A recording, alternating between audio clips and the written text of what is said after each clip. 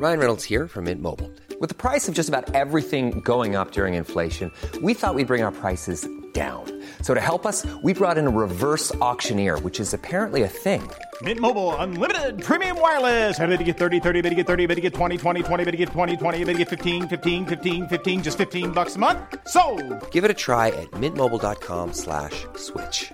$45 up front for 3 months plus taxes and fees. Promo rate for new customers for limited time. Unlimited more than 40 gigabytes per month. Slows full terms at mintmobile.com.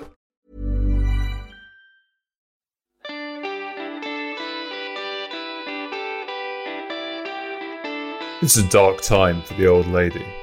Although the Max has been restored, Empoli troops have driven his forces into Azzurri exile, and the CR7 dream has been destroyed.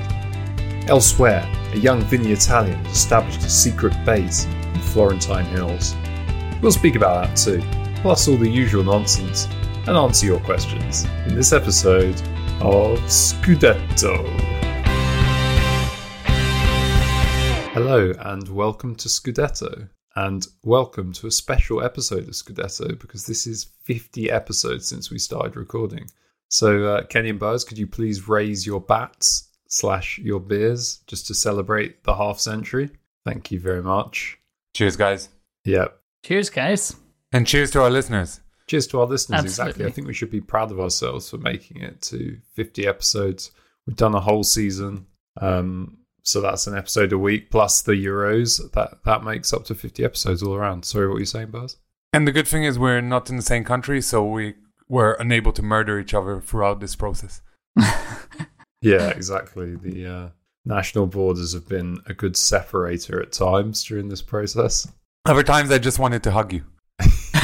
That's also been prevented.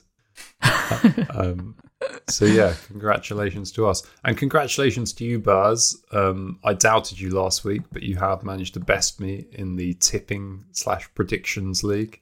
9 points to my 7. So you've actually improved our standing in the league considerably. I said that we were mid-table last week, but when I looked closely, I saw that we were joint bottom, but now we're actually mid-table.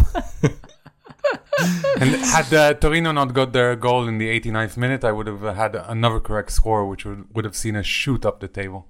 Anyway, Kenny, how are you feeling about your stab at the predictions this week?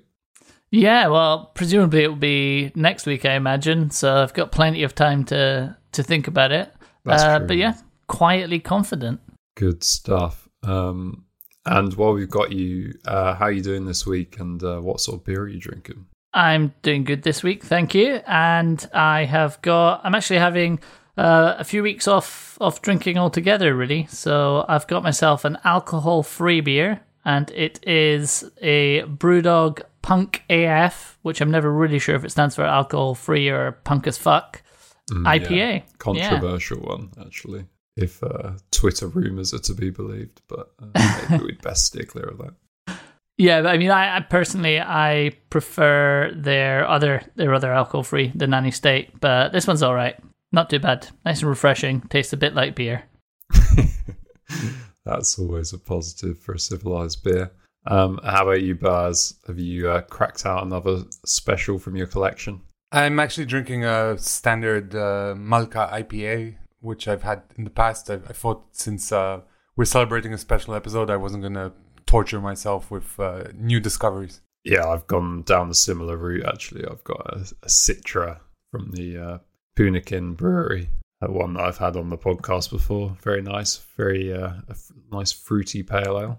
Anyway, with beers done, let's move on. And let's start on the international break, shall we? Obviously, the Azzurri equaling Spain's record of 35 games undefeated, although in quite unspectacular fashion, with a draw against Bulgaria. Obviously, it makes the game at the weekend against Switzerland a bit of a must-win, really, doesn't it, Kenny? Yeah, absolutely. And that would be a good way to break the record. Fingers crossed. So yeah, I mean, let's hope that Italy show up a little bit more than they did. I actually only managed to catch the highlights of the game, but by all accounts, it looks like they were very highly frustrated, and lacking a bit in cutting edge in the game. So hopefully they do the business against Switzerland and break Spain's record rather than equaling it. Yeah, you say they were lacking in cutting edge, which, I mean, fair assessment over the 90, but it was a lovely goal from our friend Freddie Church, wasn't it, Baz? Yeah, actually, both goals merit a little bit of complimentary words, because the Bulgaria goal was quite nice within itself, but the Italy goal was quite special with Chiesa running down the right wing, which is actually the position that Pirlo had in mind for him, so slight controversy there. But playing a very neat 1-2 with Immobile and then hitting it like he knows how to hit it. At that point, it really looked like Italy were going to dominate this game and get the 3 points. And if you look at the possession stats alone of 78%, I don't remember an Azzurri side holding the ball that much in any game. But Bulgaria were able to sting Italy with their one and only attack, which probably came due to a couple of mistakes from the Azzurri themselves, who, it has to be said, in September, Italy never performed well. The fact that they got a draw and it wasn't a loss or something like that is actually a good omen, particularly if you look across Europe and you see that France was struggling, Germany struggled as well. So of the big nations, probably England were the only one who had an easy round. Yeah, for sure. And obviously a bit of a disappointing result, but Italy still sit top of the group. And you'd certainly expect them to sort that out as European champions. But yeah, while we're on the Chiesa topic, should we talk about a bit of club football and what's going on at Juventus? Because obviously 2 disappointing results in a row now, and they seem to have sold their star man. So how concerned should Juventus fans be, do you think, Kenny? Is this the beginning of the end? Well, no, I mean, I would say that's probably a bit extreme. Certainly, Allegri has a job to do, and I mean, it seems to be that they've prioritized. We go back to saying what we said when Pirlo joined, really, which was they're prioritizing sort of starting a new cycle. And I think what Juventus are discovering is that even they can't, completely build a new cycle and just stay at the top. I mean, you can't do that in one of the top leagues in Europe. I think there was a comment that Chiellini was picked up, or by lip readers, I guess, saying to Max Allegri on the sidelines, where he was saying "non è squadra," this isn't a team, and I think there's a lot in that, really, because there were obviously some really good individual performances. Certainly, I mean, Chiesa, you've just mentioned him, obviously for Italy, but he was on fire at times in the Empoli game. But equally, there were some really sort of subpar. It's very obvious that there are sort of certain positions that need to be filled. This is like, I mean, if you look through this team, there's a lot of quality there, really. And I think it's just going to take time for Allegri to get them to play Allegri-style football. For example, I mean, Dybala, I can't really see him not featuring for Juve. I think he'll have to come back into the fold, probably more in kind of a number 10 role. You look at the options on the right, they've got Kulusevski and obviously Chiesa, and they've got Morata up top. They've got players who can play in a 4-2-3-1 formation. They've got the players to kind of fill that. Another thing to be said is that they've got new signings to come in as well. I mean, Locatelli, obviously, to come in, Moise Kean to come in, who haven't been integrated yet. It's a work in progress. And to be honest, all of this talk about what a disaster for Juve. I mean, obviously, it's not good for Juve to lose at home to Empoli, but we have to give credit to Empoli because, I mean, this is second week in a row that I've seen Empoli play, and I've been so impressed with them.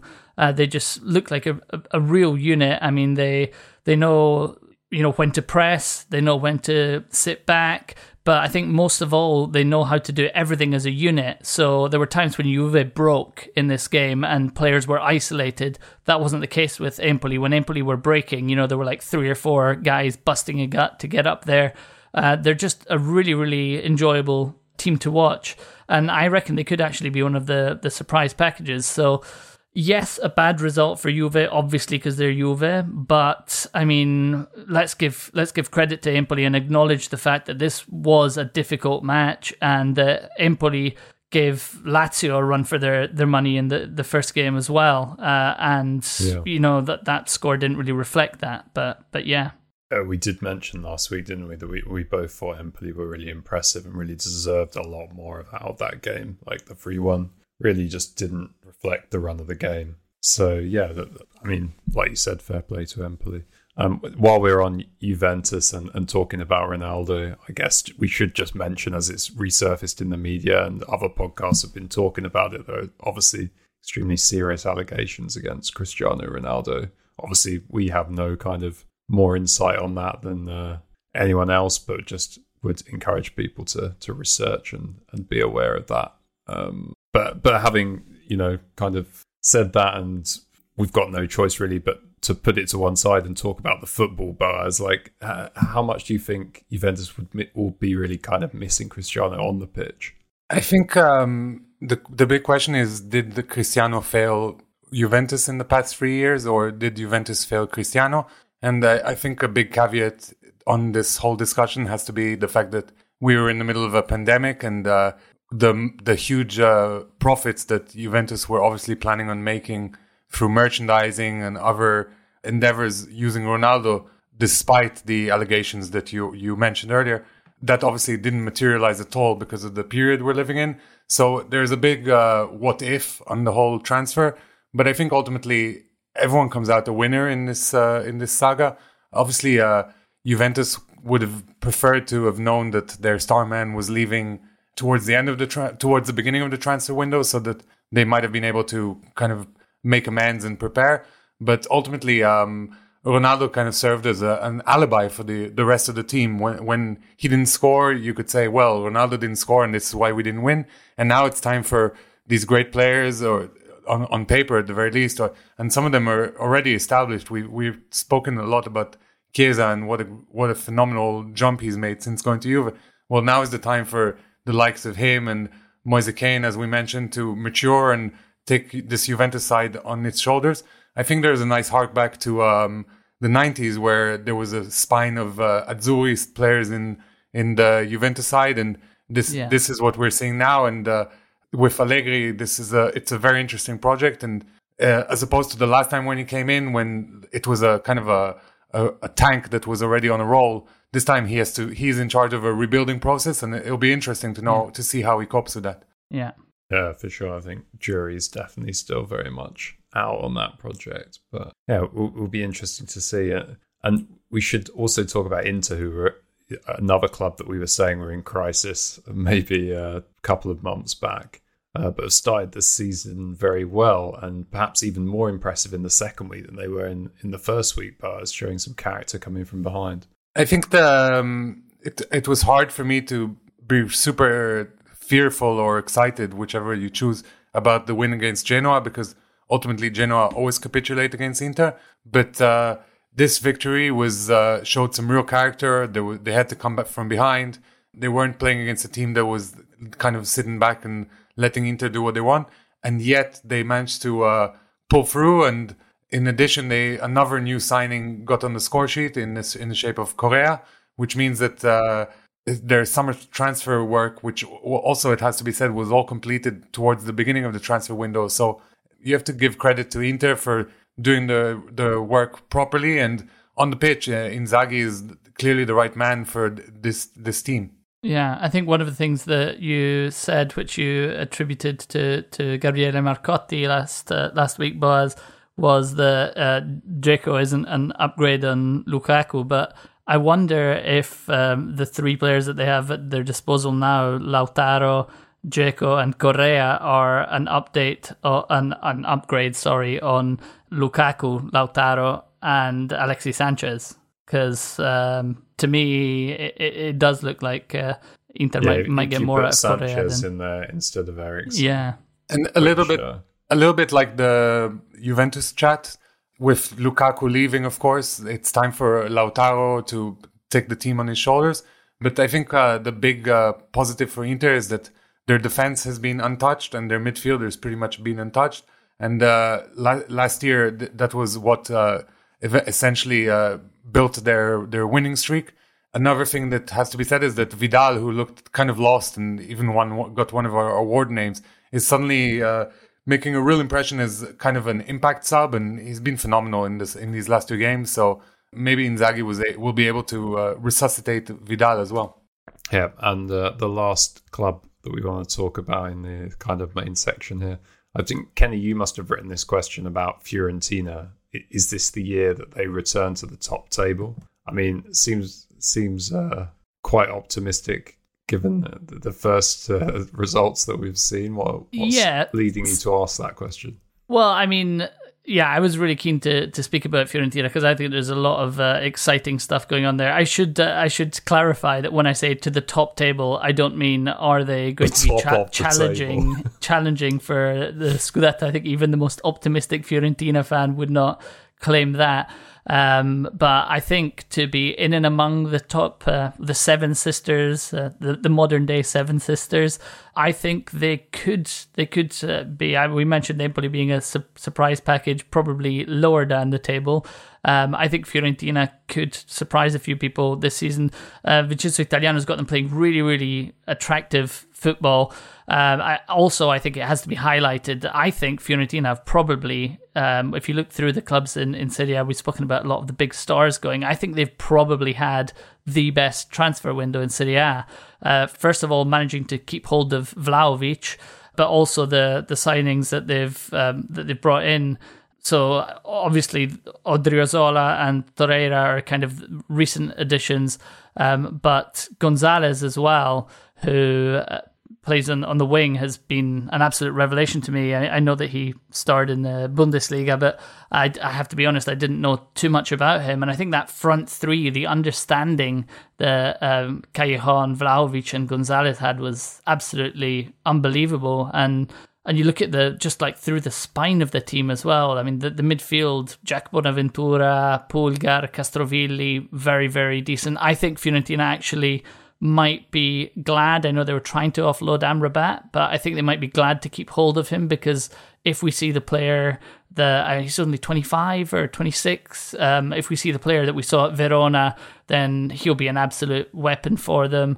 And then, of course, they've got Martinez Quarta and Milenkovic in central defence. I really think Vincenzo Italiano has done an incredible job to turn them around in a way that, many before him have kind of failed. I think they're a really, really attractive side to watch, and I think at the very least their starting 11, to me, on paper, looks very good as well. So we could see them, rather than talking about them as we were last season of being potentially dragged into a relegation fight, we could see them challenging for European spots, in my opinion. Yeah, I don't disagree with any of that, but as you've just mentioned, Jack Bonaventura, I think we need to highlight his entry into the Morata Challenge. It's going to be a real contender, isn't it? He has kind of 2 stabs at a whipped ball, gets dispossessed. The first one he hits against a defender and then manages to, I don't know, it's kind of a double deflection, isn't it, in front of goal? You need to explain to listeners what the Morata Challenge is in case they don't know. Yeah, you're correct, Baz. So the Morata Challenge, it was originally the Gagliardini Challenge after an open goal missed by Gagliardini. I can't even remember any of the details of the first one. But Morata took the title last year with an absolutely spectacular double miss off the post. Tried to backheel it. Absolutely zero need for a backheel. And took the gong. Exactly. So the challenge is now named after him. Who knows who it will be named after at the end of this season? Well, it could be the Bonaventura Challenge at this rate. I mean, he's a front runner. So we'll vote on that. But yeah, that's all about Fiorentina for now. I think. Just before we move on, I just want to say that it could have been a very different story with Gattuso obviously taking the reins at Fiorentina earlier on in the summer. So who knows what could have been. And also, I remember that the three of us starting this podcast 50 episodes ago, we all watched, I believe it was Fiorentina-Torino together. It was the first game of the previous season. And although Fiorentina won, they were pretty abysmal and very boring. And despite losing to Roma in the first game of this season, you could immediately see that this version of Fiorentina are a completely different proposition and a lot of fun to watch. Indeed. So yeah, and Boaz, actually, there was another entry to the Morata Challenge, wasn't there, that you tweeted out earlier in the week? We forgot to mention last week. Who was that? Who's in contention with Bonventura currently? It's Leonardo Pavoletti of Cagliari, who somehow managed to sky a shot from... He was within the 6-yard box, I believe. And the keeper was in goal, but there was at least a half goal to aim for. But obviously his cousin or his uncle was in the stands. The fans, of course, back in the stadium. So he wanted to dedicate the ball to him. Good stuff. But yeah, we'll definitely be keeping you updated on the best open goal misses of the league. And keeping a tab on who's in contention for the so-called Morata Challenge. But that's all for this week. Elsewhere, we should mention that Roma, Milan and Lazio all had very high scoring and convincing wins. It's going to be difficult to pick kind of good week this week with was it Lazio winning 6-1? I think Milan won 4-1, Roma won 4-1 or 4-0 actually. Yeah, 4-0 I think it was, Roma. And all with great performances from various star players like Giroud, Tammy Abraham, Abraham getting and his first Immobile. goal. So the striker is pulling through for all three teams. Yeah, and I think not only is it going to be difficult to pick a good week, bad week, but I think it's going to be difficult to pick who the front runners are for the title race this year. We said it at the start of the show, and we're not the only people to be saying it, obviously, but it's such an open title race this season, and can't wait. Indeed. An early blow, Baz, for Milan is that your sexy new striker has tested positive for COVID. What does this mean? Zlatan's not going to be ready to play, is he? In theory, Zlatan should be back soon, but obviously this is a huge blow because Giroud looked so confident and so positive in his first two games, and he opened his account in the last game, and he scored a really good penalty as well, so he's going to be missed because Zlatan tends to miss his penalties. But I think Milan have a lot about them going forward, and hopefully they'll be able to pull through, and I think... hopefully, I think he's positive, but he doesn't have any symptoms. So hopefully, he'll be all right in the long run. Yeah. Well, anyway, you can't rely on Mandzukic to fill the gap because he's announced his retirement. So he's decided to donate his salary to nobody anymore. Yeah. We wish him the best in his retirement. Perhaps not the best spell of his career at Milan. But great career overall, it has to be said, and that fantastic goal in the final of the Champions League that Juventus eventually lost. Overall, one of these guys who worked his guts off. Right. Now we do have to face that difficult challenge that I just discussed of choosing good week and bad week.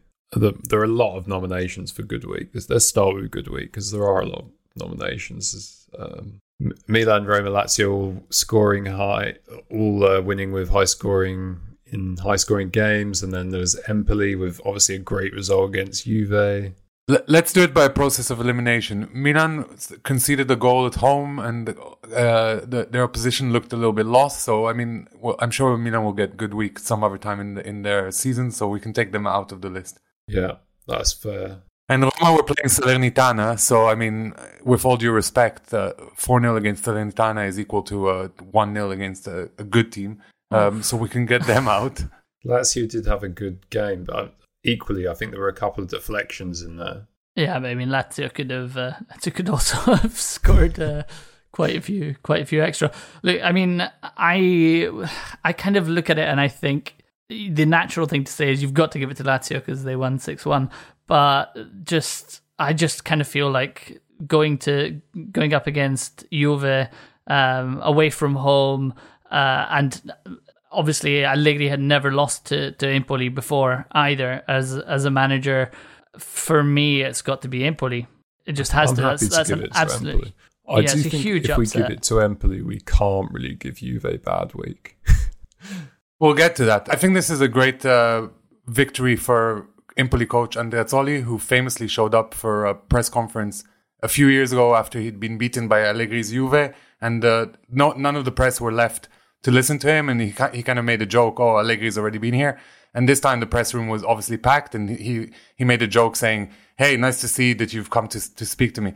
So I think above all, this is a good week for him, and in a week where a certain number 7 was spoken about a lot in Turin, another number 7 got on the score sheet. Yeah, I'm delighted if we're giving it to Empoli. Okay, let's just give it to Empoli then. And as I said, I think we've eliminated Juve from bad week, because if you lose to the team that have had a good week, it's not that bad. But have we eliminated the city of Turin? Last week we haven't eliminated the whole city now, because I think Torino are probably now front runners. Yeah, I think it's got to be Torino. I mean, not so much for losing 2-1, but I think the fact that, you know, what Juric came out and said afterwards, which was basically just as he described it the following day after his sort of post-match press conference, he basically said, look, it was a cry for help, because basically you can't appoint a manager who plays in a certain way and give him a bunch of players that play in a different way.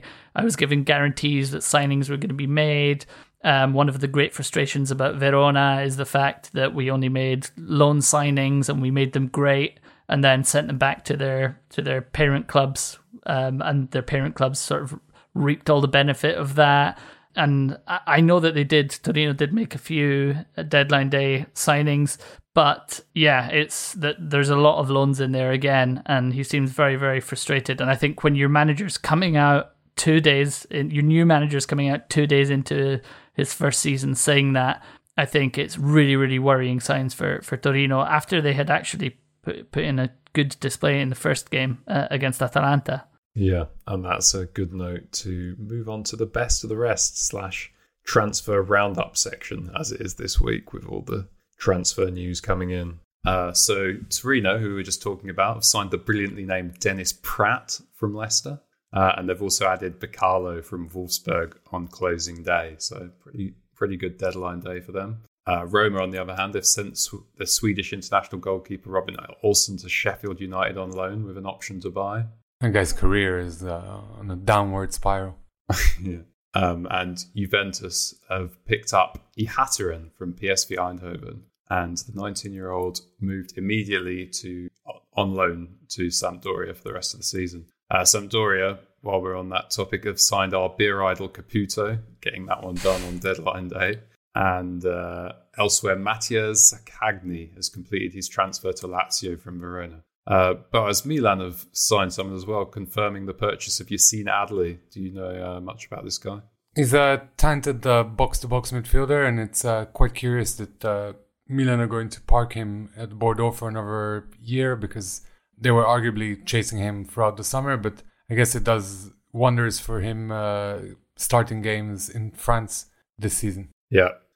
And you mentioned Robin Olsen being a bit of a journeyman. Cagliari have completed the signing of Caceres, and who's a bit of a journeyman himself, as well as Keita Balde. In other news, Vincenzo Montella has joined the Turkish club Adana Demirspor, where he'll be reunited with pod favourite Mario Balotelli. More about him later. Yeah. And while we're on the topic of Serie A players signing for obscure European teams, Takehiro Tomiyasu's completed his transfer to Arsenal for €20 million plus €3 million in bonuses. That's Bologna effectively tripling their original investment in the player. So good deal for them. But as we were chatting about this one on WhatsApp, weren't we? I mean, how much do we think Bologna is going to miss him? And can he do the impossible and fix Arsenal's defence? What do you reckon? So, first of all, I think Bologna are definitely going to miss him, because he played some really good games the last 2 seasons. And I mean, I probably have a bit of a Milan bias, but I remember him scoring a great goal against Milan at San Siro, what is now 2 seasons ago. Overall, I'm not sure he's what is going to fix Arsenal's problems, but he's another quality player to add to their squad. This is obviously not the remit of this Italian podcast, but I think Arsenal needs some superstars to really return to their past glory. Yeah, no disagreement there. And speaking of superstars, this guy was once dubbed the next Buffon. But since rejecting Atleti as a teenager, Scoufet has kind of struggled to get his career off the ground. He finds himself starting off again in Cyprus. So best of luck to him. What else have we got? Venezia have signed, or officially signed now, Wales international Ethan Ampadu on loan from Chelsea. So be good to see how he gets on in the league. It's quite curious because obviously Como were unable to sign Jack Wilshere over the summer because he's a non-EU player right now. But Serie A clubs are allowed to sign, I believe, 1 or 2 non-EU players, depending on how many they have, basically. 1 or 2 non-EU players. So Ampadu is going to be one of those. And leaving the last, Udinese made the last signing of the Serie A transfer window, reportedly paying around 10 million euros for Portimonense striker Beto. So that's it for our transfer roundup / best of the rest. Moving on to our Scudetto. So first one is from Viola Club Israel. After we run out of beers, what is our go-to alcohol? I mean, for me, it kind of depends what's around.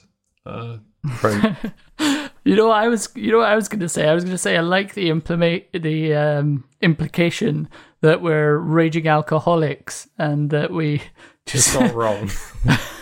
but yeah, you've just completely backed up that suggestion. So it's red wine for me, by the way. I'll keep it brief. We record a podcast for 2 hours a week, and then for the remaining time of the week, we just get plastered. I like Negroni sbagliato, if this is the question, or spritz once in a while. Okay, good answers. And from Milan Obsession, there's one specifically for you here, Baz. So with big players like Lukaku and Ronaldo abandoning the league and their clubs, what do you think it says about the dedication of other players like Castillejo and Conti resisting the urge to move and staying loyal to Milan? I'm tempted to give a really satirical answer, but since producer Ken is on my back about this, I'm just going to say that both players in question just didn't have much interest in them. And if I were them, I would also stay at the Champions League club as opposed to going to some lower league team and battling it out. Also, Castillejo has a side career as an Instagram model, so what does he care? Okay, I'm not sure that's the answer that Milan Obsession was looking for, but... Thanks very much. We've got another one from Milan Obsession, actually. So if each of us had to choose a Serie A player that most resembled us in personality, and that can be on or off the pitch, who would it be? And also can be a current or past player. I didn't actually realise it could be a past player, because I was going to say for my off-the-pitch one, Raja Nainggolan, but I'm now tempted to change it to Gaza. Given your recent admission, I think that Nainggolan is a great option for you. Yeah. And probably on the pitch, I was looking at this earlier, it's got to be Di Lorenzo as a right back that loves to get forward, is always out of position and prone to get booked. Kenny, have you given this some thought? I have done, yeah. And the honest answer is that my dream would be to be like Roberto Baggio on the field and Martin de Roon off the field with his fantastic social media activity. The reality is probably that I'm more like Martin de Roon on the field and Roberto Baggio off the field. Is perhaps not as entertaining. Very good. And how about you, Baz? I mean, I do have a serious side to me, but particularly on this podcast, I'd like to think I'm a little bit like Ronaldinho, unexpected. Sometimes I'll throw some magic your way. Other times you'll cringe and think, what's he going to say next? Sometimes just stays out all night partying, doesn't turn up for the recording, that sort of thing. Sometimes goes through to Bolivia with a fake passport, just standard stuff. And are we getting an on the field or... On the field, I'd like to think maybe in my mind I was a little bit of a Pablo Montero because at least in my younger days I was a very limited player, but I made sure that my opposition knew exactly where I was and I was a bit of a tough bastard. Yeah, an English player. Okay, so we've got a question here from Sigmund Vestergaard, and Sigmund says that he seems to remember that Inter always, and including this year, scored loads of goals on the opening day. Is this correct, Baz, or is he imagining it? I know you mentioned last week that Inter always score a lot of goals against Genoa, but does this extend to the first day, whoever they play? So actually, I went back and checked the stats, and Inter are the team that, since 1990, and they're the team who have scored the most goals on opening day, including this past game. They've scored 61 goals on opening day, which contrasts to Juventus, who are second with 57. Wow. And good research. Yeah, and there's teams in there like Venezia who've only got one goal on opening day ever, having played 3 Serie A seasons in this period. But the top 5 teams are Inter, Juve, Milan, Roma, Lazio, and Atalanta, which is nice considering Atalanta have played far fewer seasons in Serie A than the other teams, but obviously they get a lot of goals. Yeah, good question as well, by the way. Yeah, indeed. And we've got another question from Sigmund, actually. He wants to know our thoughts on Damsgaard from Sampdoria. Kenny, you answered this question when it was asked by a Spurs fan last season, thinking that he might move over there. But any advance on what you said before? No, I mean, I think what I said before was that he was a scorer of great goals, though not a great goal scorer, which I think all of Europe has now witnessed through the Euros as well. I think all of Europe has witnessed as well that, he's just he is a great talent. A Danish friend of mine said to me that he can't last 90 minutes, but he's still young. So if that is something that he's known in Denmark for, presumably that's something that will be coached into him. Great talent, really, really exciting, really fun to watch. And Philip asks us if there are any particular players from any of the promoted clubs that we're looking forward to seeing. And he says it could be grizzled vets or promising youngsters. I mean, I'd like to say that Patrick Cutrone kind of falls under both those categories because he seems to have been around since forever. And he's played for 4 or 5 clubs now. And in my mind, he's still like a promising Milan youngster. But Empoli have decided to give him a chance, and he's looked good.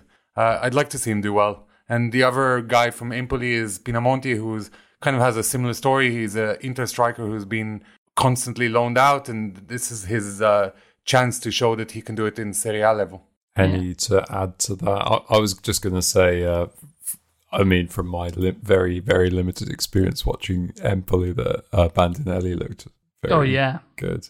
But any others to add, Kenny? I'm really excited to see Ruggeri at Salernitana. This is a very selfish and Atalanta-focused answer, but he looked great the times he did get a chance to come on last season. He's really, really young. It looks like one of those typical Atalanta moves, best for all parties involved. It'd be great to see him, get some proper game time, develop, get some Serie A experience, and hopefully he'll, it'll be beneficial to Salernitana as well, because as I said, he looked great. Looking forward to seeing what he can do. And this next question is from a good friend of the pod, Frank, who said that he knows it's early days, but do we think it would be more memorable and iconic to Mourinho's legacy if he would win the Scudetto with Roma this season? Would that be more iconic than the Inter treble? He's a lifetime Inter fan, is Frank, but he actually thinks that a Roma Scudetto might be more meaningful and perhaps a greater achievement. I don't know. I think that does Roma as a club a bit of a disservice, to be honest. Yes, last season they were nowhere near the conversation, but I think it's going to take some beating to beat what he did at Inter. Yeah, if he won the Scudetto with Roma this season, then maybe. I think Frank's onto something here, because Rome is a city that treats its football in a crazy way, and they haven't had that many championships or trophies for that matter. So every win is seen as kind of a watershed moment, and those of us who remember the Fabio Capello Scudetto know how important it is to the city. And I think Mourinho so far has been making all the right moves and saying all the right things, and it'll be interesting to see how he acts once the going gets tough, because right now with him eating pizza on trains and looking very dandy, it's lovable Mourinho, and it's the kind of Mourinho we all want to see. I think it would be an incredible achievement should Roma win the league, but it's not going to happen. So we'll see. Use this quote in a few months. Yeah, I obviously have been making cynical comments about Mourinho on this podcast for a few weeks or months now. But actually, I don't think he's a terrible manager. I think he could certainly win a cup with Roma. But I just don't think the kind of manager that he is now, I just don't think he can really create a team that has that consistency to be able to win a title. I don't know what you guys think about I think something that Kenny touched on in, I think it was 2 episodes ago, was that of all the teams in Serie A, maybe the team that really needed a nasty streak was Roma, because they're always a little bit too fancy, perhaps a little bit uninterested. And Mourinho, while his football is not always the most exciting, although thus far this season it's been great, one thing he does instill is kind of a hard-working mentality. So so far it bodes well, and why not? I'm sure we'll get a chance to talk about this at greater depth in the coming weeks, but I'm not 100% sure I agree. But anyway, we've got another question from Alex, who says, he actually says what, but I think it's who's your favourite Argentinian player right now in Serie A? And why is it El Chino Martinez Quarta? I think it's an interesting question to come right now, because it's at the period when quite a few Argentinian players have left Serie A. Of course, we had Papu Gomez leave in January last year, but also we had De Paul leave. We had Christian Romero going to Tottenham. We had German Petzela moving to Betis. So it seems like a good place to start with Alex's boy El Chino Martinez Quarta, because he's done a great job. And as Kenny said earlier, I keep quoting you, Kenny, but as Kenny said earlier, he's been fundamental in that backline for Fiorentina, and he seems like a fun defender to watch. For me, the answer to this question will always start and end with Paulo Dybala. He had a terrible time last season, but obviously there were COVID reasons behind that. I think he's just a glorious footballer. He is a lovely, lovely player, isn't he? Been enjoying him already this season, and I'm sure that will continue. But we should move on now to the honourable and dishonourable mentions. And I want to start this one by giving a dishonourable to the ball which is being used in Serie A this season. I don't know if any of you know, it looks like a child's toy. A mould master. It looks like a mould master, exactly. It looks like it's all one piece of plastic. It's horrific. I'm sure it's not, but the ridges give that impression, and I'm just not a fan. So, sorry, guys. Kenny, I think we spoke briefly about Torino earlier in a slightly negative tone, but we did want to give them an honourable mention. Yeah, absolutely. So this is because Denis Law, who I think he only actually had one season at Torino, but obviously I think Scotland's only ever Ballon d'Or winner, actually. And he announced last week that he was fighting, or that he was in the early stages of dementia. He had been diagnosed with it, and Torino sent out a message saying, "Come on, Dennis, we're close to you with all our affection." And it just seemed like they didn't have to do it, and it was very nice. I'm sure very much appreciated as well. Yeah, for sure, and obviously very fondly remembered there. Boaz, just on a complete change of tone, we have to give an honourable to Junior Messias, don't we? He's got a lot of press in the past week for his antics as a fridge delivery man prior to being a professional footballer, but I think there's actually more to this story. To be honest, we highlighted him at the beginning of last season when Crotone came up, when obviously the birthplace of the crouton, and we said that he was quite a special player. But something that's important to say about his backstory that doesn't seem to have been picked up so much is that actually he gave up on football altogether, and there was this coach that asked him to join his team in Eccellenza, and Messias said, "Listen, I've got this job as a fridge delivery guy, and I can't. I need to make money for my family. I can't be just going around playing football." And once this coach became a coach in Serie D, he called this guy up again, and he's like, "Listen, I can give you the same salary you're making right now as a fridge delivery guy. Just come play football." And he had to convince the president of this team to play some unknown Brazilian and pay him what is a decent amount in Serie D. And also they had to work on his work permit. So overall, it's a story. He's going to be playing in the Champions League very shortly, and to consider that just a few years ago he was playing in non-league is crazy. That is amazing. He's almost sold out by becoming a footballer. Maybe his true passion was in fridge delivery. And he's not a spring chicken, he's 30, but maybe something that will benefit him is that until he was about 25, he never did any proper training, and he didn't really wear his body out, except for lifting fridges, I guess. Mate, have you ever delivered a fridge? It's fucking hard work. I haven't, but I assume that you're working different muscles to what you're using when you're playing football, so now he has a sturdy upper body, and now he can start working out his legs. And don't forget leg day, basically. Yeah. My experience of I've never delivered fridges, but just lifting fridges, moving fridges around, it's hard work. Don't underestimate that. Kenny, please give us your goals on the board so we can stop talking about this. And just to end, it's nice that Messi did end up in Italy after all, although it's Messias and not we got a Messiah after all, is what I was going to say. And also he's Milan, not Napoli. So, but anyway, Kenny, goals honourables, go. Goals honourables, yes, okay, of course. So this week, the first one's going to Vlahovic for what was almost impossible header, but it was a great move that was kind of indicative of Italiano's play, really, what we were talking about.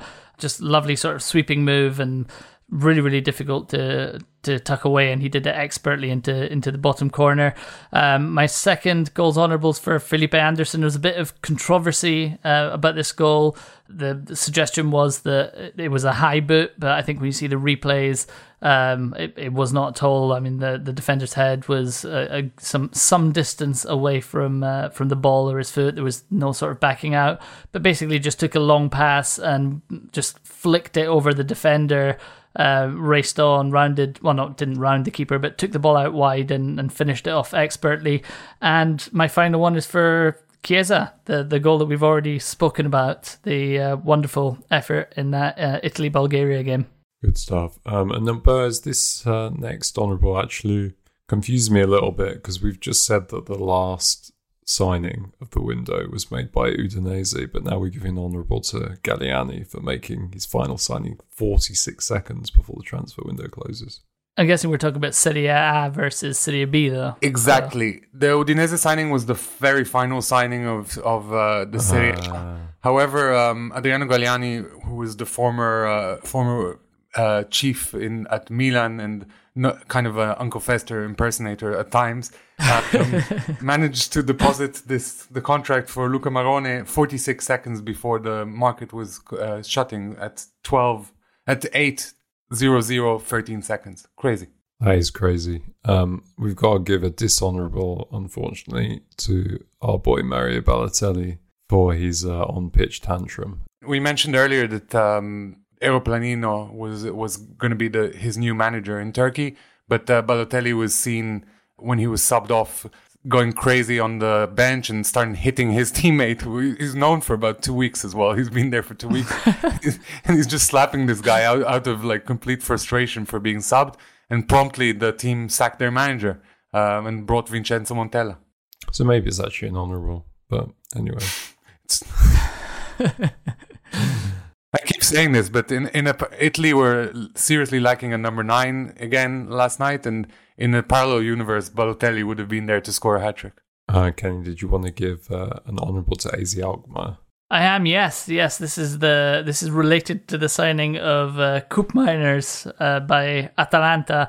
Nevertheless, AZ Alkmaar decided to field him in their league game, and then at the end of the game, he went around giving a big emotional farewell. So having the gall to field a player that you've just sold for millions of euros, just taking whatever risks. I just think it's pretty bold. Yeah, I know a lot of Madrid fans were very annoyed with Mbappe for playing for PSG when he was supposed to be requesting a transfer. So I'm not sure how well they would have felt if he'd played after being transferred. Yeah, exactly. And Buzz, you've got an honourable for Pepe Reina for his assists. Pepe Reina served his 6th Serie A assist in his career, which makes him the goalkeeper with the most assists in Serie A. And for those of you who play Fantacalcio in Italy, it might be a good idea to put him in goal for this. And I just wanted to give a light-hearted dishonourable to Cristiano. I know how difficult it can be. We're trying to cover a league in a different language, but you really should learn to spell thank you after spending 3 seasons playing there. Yeah, possibly our last ever dishonourable or honourable for Cristiano. Well, you never know. I mean, there's a good chance he might play against an Italian team and do something dishonourable worthy, but perhaps get himself into the Morata challenge, maybe. Well, one can only hope. It's quite indicative of his Juve career that he got that typo, because he really made no effort to learn Italian at any stage of these last 3 years. Yeah, neither he or his social media team made any attempt. Anyway, we should end on... is this a double dishonourable for Lazio? I'm not sure this is a dishonourable for Lazio, or maybe Lazio and Salernitana, or maybe Lotito. We'll see, but... There's a player called Gondo who was on loan from Lazio to Salernitana for the last couple of seasons. And of course, Lazio and Salernitana are not allowed to make any moves between them now because they were once owned by the same person. And yet this player called Gondo rescinded his deal with Lazio and within a couple of hours rocked up at Salernitana. Yeah. I'm not saying something shady was going on, but something shady was going on. Yeah, and my dishonourable for Lazio is sticking with the transfer theme, although perhaps less controversial, although not without controversy.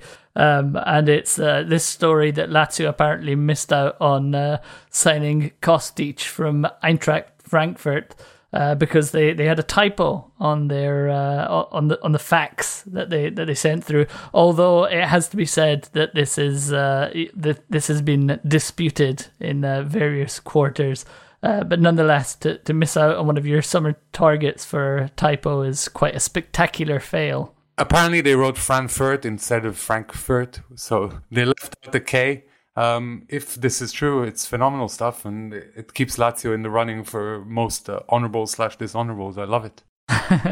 Absolutely. And on that note, we will leave you for this week. If you don't already, please do subscribe to our podcast on Apple Podcasts or Spotify or wherever you get your audio.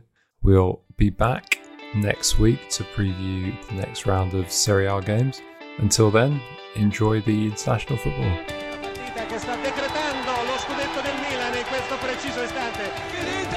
La Juventus è campione d'Italia questa data, il 6 maggio di anticipo. La Roma è campione d'Italia per la stagione 2000-2001. Il titolo del 2008, l'Inter è campione d'Italia, 16° scudetto per la squadra nerazzurra.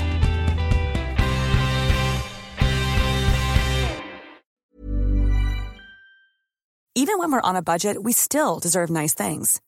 Quince is a place to scoop up stunning high-end goods for 50 to 80% less than similar brands. They have buttery soft cashmere sweaters starting at $50, luxurious Italian leather bags, and so much more. Plus, Quince only works with factories that use safe, ethical, and responsible manufacturing. Get the high-end goods you'll love without the high price tag with Quince. Go to quince.com/style for free shipping and 365-day returns.